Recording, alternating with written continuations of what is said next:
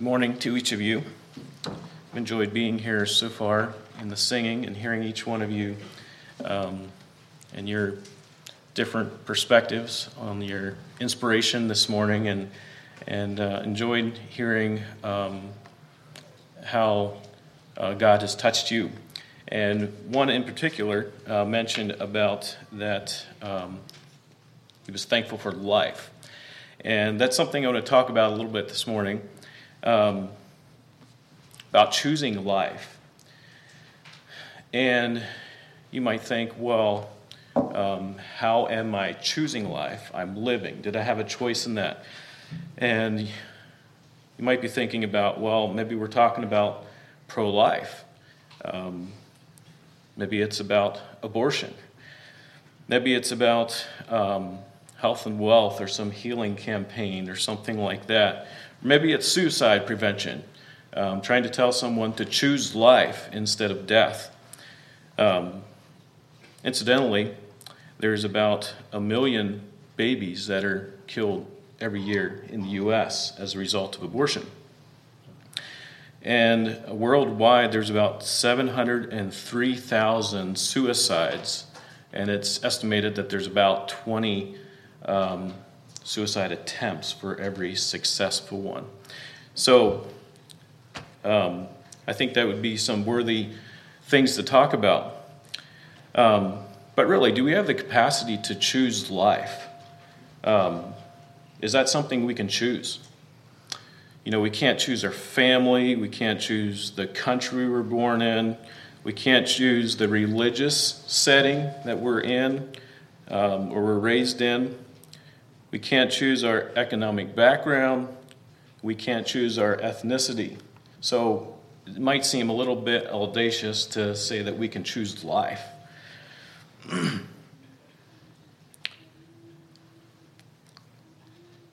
Doesn't seem maybe that we had a choice. And maybe it's just a matter of not choosing death that we have life.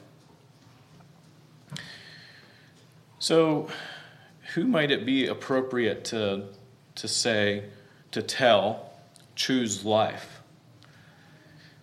So obviously a mother that is considering abortion, to tell her to choose life, that would be fitting. Or maybe it is someone that's considering jumping off a bridge to their death below. That would be fitting as well. Or maybe it's someone that's seriously depressed and has no hope in life. I think it would be fitting there as well. Maybe it's someone that's at a crossroad, deciding whether to choose pleasure and sin or eternal life. Or maybe it's a resolve that we need to make every day, our own self, to choose life. You can turn with me to Deuteronomy 30. These words, choose life, are in this passage here. We're going to read a few verses in Deuteronomy 30. Deuteronomy 30, starting at verse 11, says, "For this commandment which I command thee this day, it is not hid from thee, neither is it far off. It is not in heaven that thou shouldst say, Who shall go up for us to heaven and bring it unto us, that we may hear it and do it? Neither is it beyond the sea, that thou mayest say, Who shall go over the sea for us and bring it unto us, that we may hear it and do it? But the word is very nigh unto thee, in thy mouth and in thy heart, that thou mayest do it. See, I have set before thee this day life and good, and death and evil. In that command thee this day to love the Lord thy God, to walk in his ways, to keep his commandments and his statutes and his judgments, that thou mayest live and multiply. And the Lord thy God shall bless thee in the land whither thou goest to possess it. But if thine heart turn away, so that thou wilt not hear, but shalt be drawn away and worship other gods and serve them, I denounce unto you this day that ye shall surely perish. that ye shall not prolong your days upon the land whither thou passest over Jordan to possess it. I call heaven and earth to record this day against you, that I have set before you life and death, blessing and cursing. Therefore, choose life, that both thou and thy seed may live, that thou mayest love the Lord thy God, and that thou mayest obey his voice, and that thou mayest cleave unto him, for he is thy life and the length of thy days, that thou mayest dwell in the land which the Lord sware unto thy fathers, to Abraham, to Isaac, and to Jacob, to give them. So kind of a few key words that I see in here is life and death, blessing and cursing,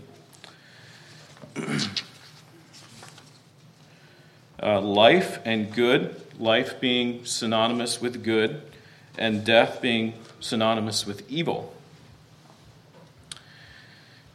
So life and death, it compares and contrasts them, like blessing and cursing. So life corresponds with blessing, cursing corresponds with death. And obviously the phrase in there, choose life. So what is life? Life is good. Life is blessing. Life is length of days is another phrase it has in there, or maybe we could say eternal life. Then we have death. What is death? Death is evil, death is cursing, and it's perishing. So sometimes we talk about life-giving words, or maybe a feeling or experience was life-giving. And what are we talking about there? I think we're talking about it felt good, we were blessed by it, and we felt maybe invigorated. So life-giving words are those words that inspire, those words that give life to other individuals. So John 10:10 says, "The thief cometh not but for to steal and to kill and to destroy, but I am come that they might have life and that they might have it more abundantly." So here we're talking about life again, and we're talking about abundant life. So it's not just life, it's not just choosing life, but it's an abundant life. So we were talking about evil and cursing. It says the thief, which I believe is talking about the devil, is coming comes to steal, kill, and destroy. So a few more kind of synonyms or things that correspond with death. But then things that correspond with life is abundance. And so what does abundant life mean? Well, maybe you heard the term living life to the fullest. Maybe it's living passionately. Maybe it's living meaningfully, having a meaningful life. What does it mean to live a meaningful life? Well, I think it means putting the same amount of value on yourself and the things that you do as God does. God sees us as meaningful. God has a purpose and a plan for each of us. But what are some meaningful things to do? What are the meaningful things that we need to do? Well, maybe it's right things or righteousness that are the most meaningful things to do. Man yearns to have significance or meaning in his life. And what better way to do that than to do things that are of high value, of high significance, things that God, the creator of all the earth, places a high value on.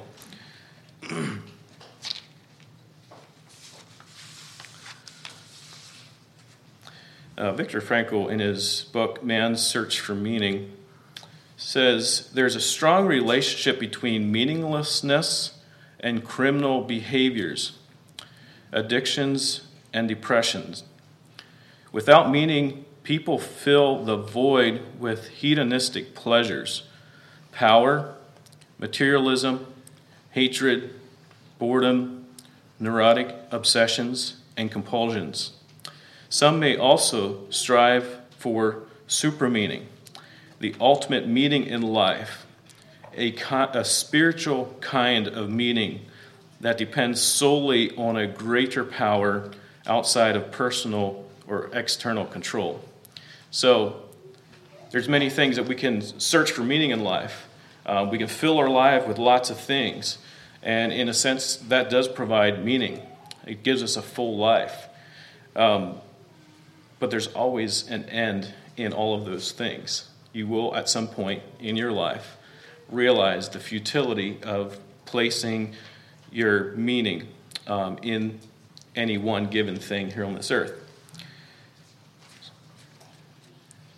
So he says the supra meaning, or the ultimate meaning, is a spiritual kind of meaning. So seeking and pursuing spiritual things, seeking God and the meaning that he ultimately, his plan, his will, the ultimate meaning for our life, the one that created us.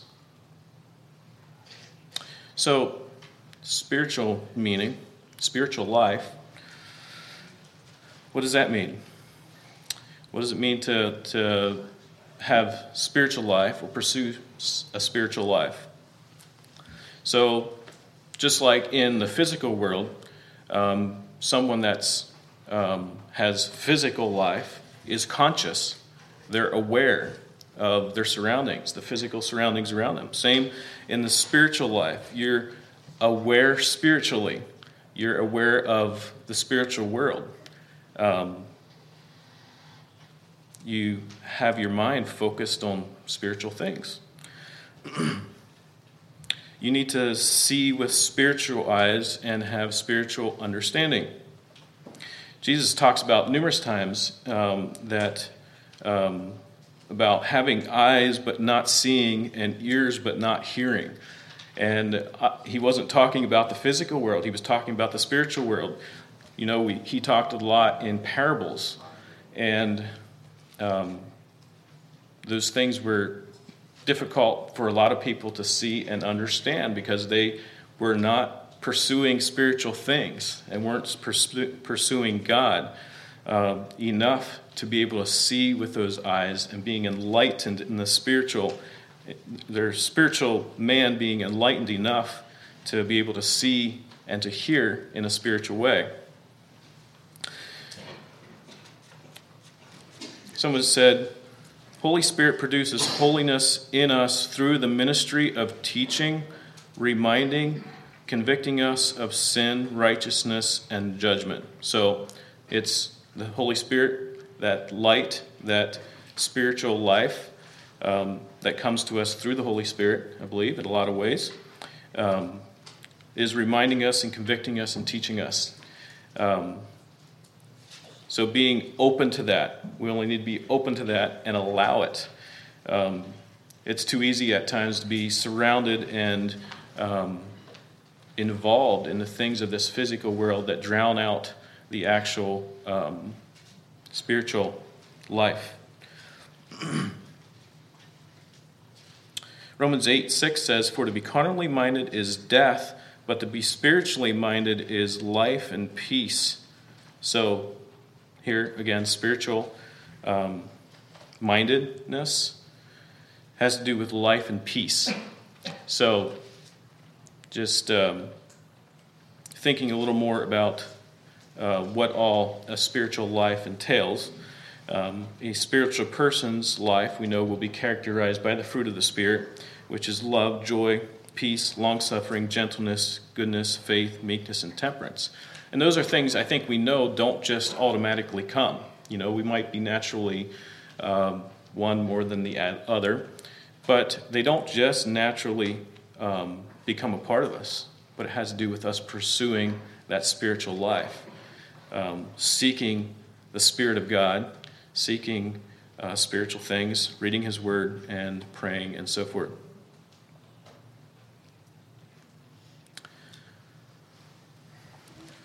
There's in 1 John, just like to read a few verses there. Or sorry, it's John 1. Start with verse 1. It says, "In the beginning was the Word, and the Word was with God, and the Word was God. He was in the beginning with God. All things were made through him, and without him nothing was made that was made. In him was life, and the life was the light of men. And the light shines in darkness, and the darkness did not comprehend it. There was a man sent from God whose name was John. This man came for a witness, to bear witness of the light, that all through him might believe. He was not that light, but was sent to bear witness of that light. That was the true light which gives light to every man coming into the world." So, kind of light and life is somewhat synonymous there. It says the light was the light of men. So I believe what it's talking about here is a spiritual life, a light that's coming in. Men were not, it said they resisted it, or they didn't comprehend it. And so it had to come in actual physical form in order to bring that light and to bring that life. So there's something about life, choosing a life that is spiritual and that works out in our day-to-day today. It's not necessarily a physical life, but it's a spiritual life that is that we do life-giving things. Another few verses I'd like to read. A couple of my favorite verses is in 2 Corinthians 4. There's a couple of verses there. "Therefore, since we have this ministry as we have received mercy, we do not lose heart, but we have renounced the hidden things of shame, not walking in craftiness, nor handling the word of God deceitfully, but by manifestation of the truth, commending ourselves to every man's conscience in the sight of God. But even if our gospel is veiled, it is veiled to those who are perishing, whose mind the God of this age has blinded, who do not believe, lest the light of the gospel of the glory of Christ, who is in the image of God, should shine on them. For we do not preach ourselves, but Christ Jesus the Lord, and ourselves your bondservants for Jesus' sake. For it is the God who commanded light to shine out of darkness, who has shone in our hearts to give the light of the knowledge of the glory of God in the face of Jesus Christ." And so I just see that as a beautiful picture of the life that God beams into our hearts. And when I was talking earlier about the Holy Spirit teaching, reminding, and convicting, I believe that's very much that light that beams into our hearts. And I believe we can probably all identify those times of feeling that light beaming into our hearts, feeling the overwhelming that God is here teaching, reminding, maybe convicting at times the things that we have done and need to do in our lives. Okay, I'd like to talk a little bit about eternal life yet. So, when we talk about eternal life, that's living forever, it's a little difficult for us to understand that because everything we know here dies. And it's hard for us to imagine what it would be like. Everything has an end, and we number everything according to maybe how long it has lived, or to live forever. It's just something that's difficult for us to comprehend. But I believe a lot of this life that is talked about is also understood as life forever. So how does that come about? John 3:16 says, "For God so loved the world that he gave his only begotten Son, that whosoever believes in him should not perish but have everlasting life." So everlasting life compared to what? Well, death. When we look at a lot of the things that talk about the opposite, we looked at in Deuteronomy 30 there, where it talks about death and perishing. So I don't know.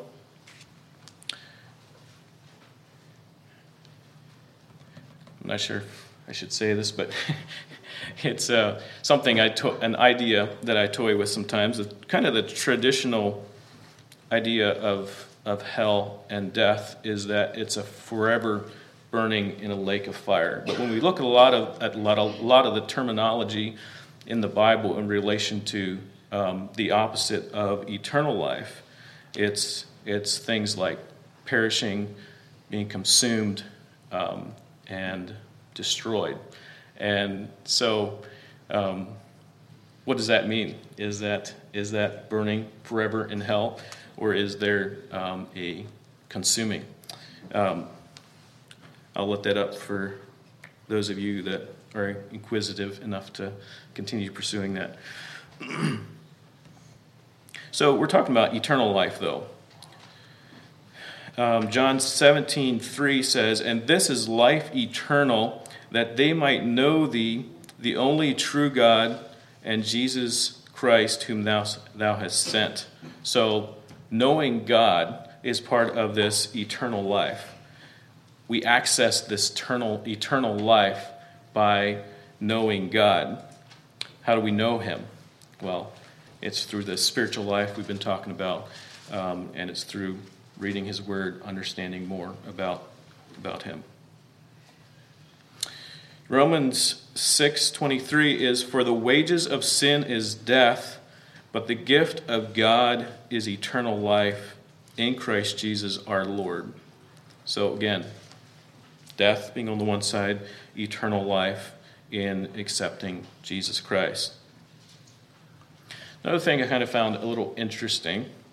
So you might remember the tree of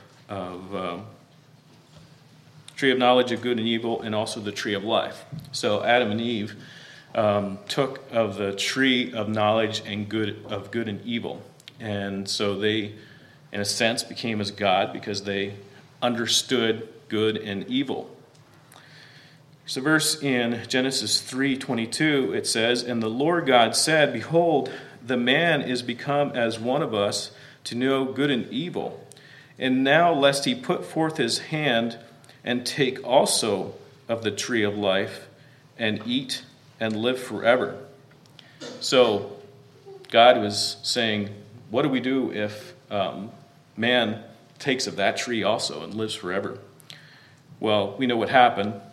Adam and Eve were ushered out of the Garden of Eden, and it was protected. And going to Revelation, so what happened to that tree? Well, Revelation 2:7 says, "And he that hath an ear, let him hear what the Spirit saith unto the churches. To him that overcometh will I give to eat of the tree of life, which is in the midst of paradise." So we know that the tree of life is in the midst of paradise. Revelation 22 says, "Blessed are they that do his commandments, that they might have right to the tree of life, and may enter in through the gates into the city." So, is this part of that process? Do we actually take part in that tree of life, eat of the fruit of the tree of life, and that's what actually gives us that eternal life? I don't know. Revelation 22:2 says, "In the midst of the street of it, and on either side of the river, was there the tree of life, which bare 12 manner of fruits, and yielded her fruit every month, and the leaves of the tree were for the healing of the nations." So just the leaves itself gave healing. And I'm not sure what it's referring to healing of the nations. I don't know that there'll be nations in heaven, but maybe, depending what your theology is of what all that looks like, what heaven might be like. But the tree's leaves give healing, and the fruit gives eternal life. So we hear in this, I don't think there's any one of us that don't want to live. There's just something inbuilt in each of us that want to live. Now, you might say, well, I love to live here on this earth so much. I'm not sure I'm looking forward to heaven enough. Like, I want to live. And you think about leaving this earth, you think about death and dying, and you really don't want to die. Well, I believe that's kind of beside the point. We want to live, and we want to live now, and if we happen to die, we want to continue to live, right? We want eternal life. We want to live forever. That's just something that's built within inside of us. It's core. So, do you want that life? How do you get that life? We talked about that, the spiritual life, doing the will of God, doing His commandments. So choose life, not just physical life, but spiritual life, eternal life, abundant life. Choose it every day. This is the most meaningful thing you will ever do. You are worthy of it. God said so. God expects it of you. He wants you to choose this. And your whole being yearns for it. So, choose life. Let's stand for a word of prayer.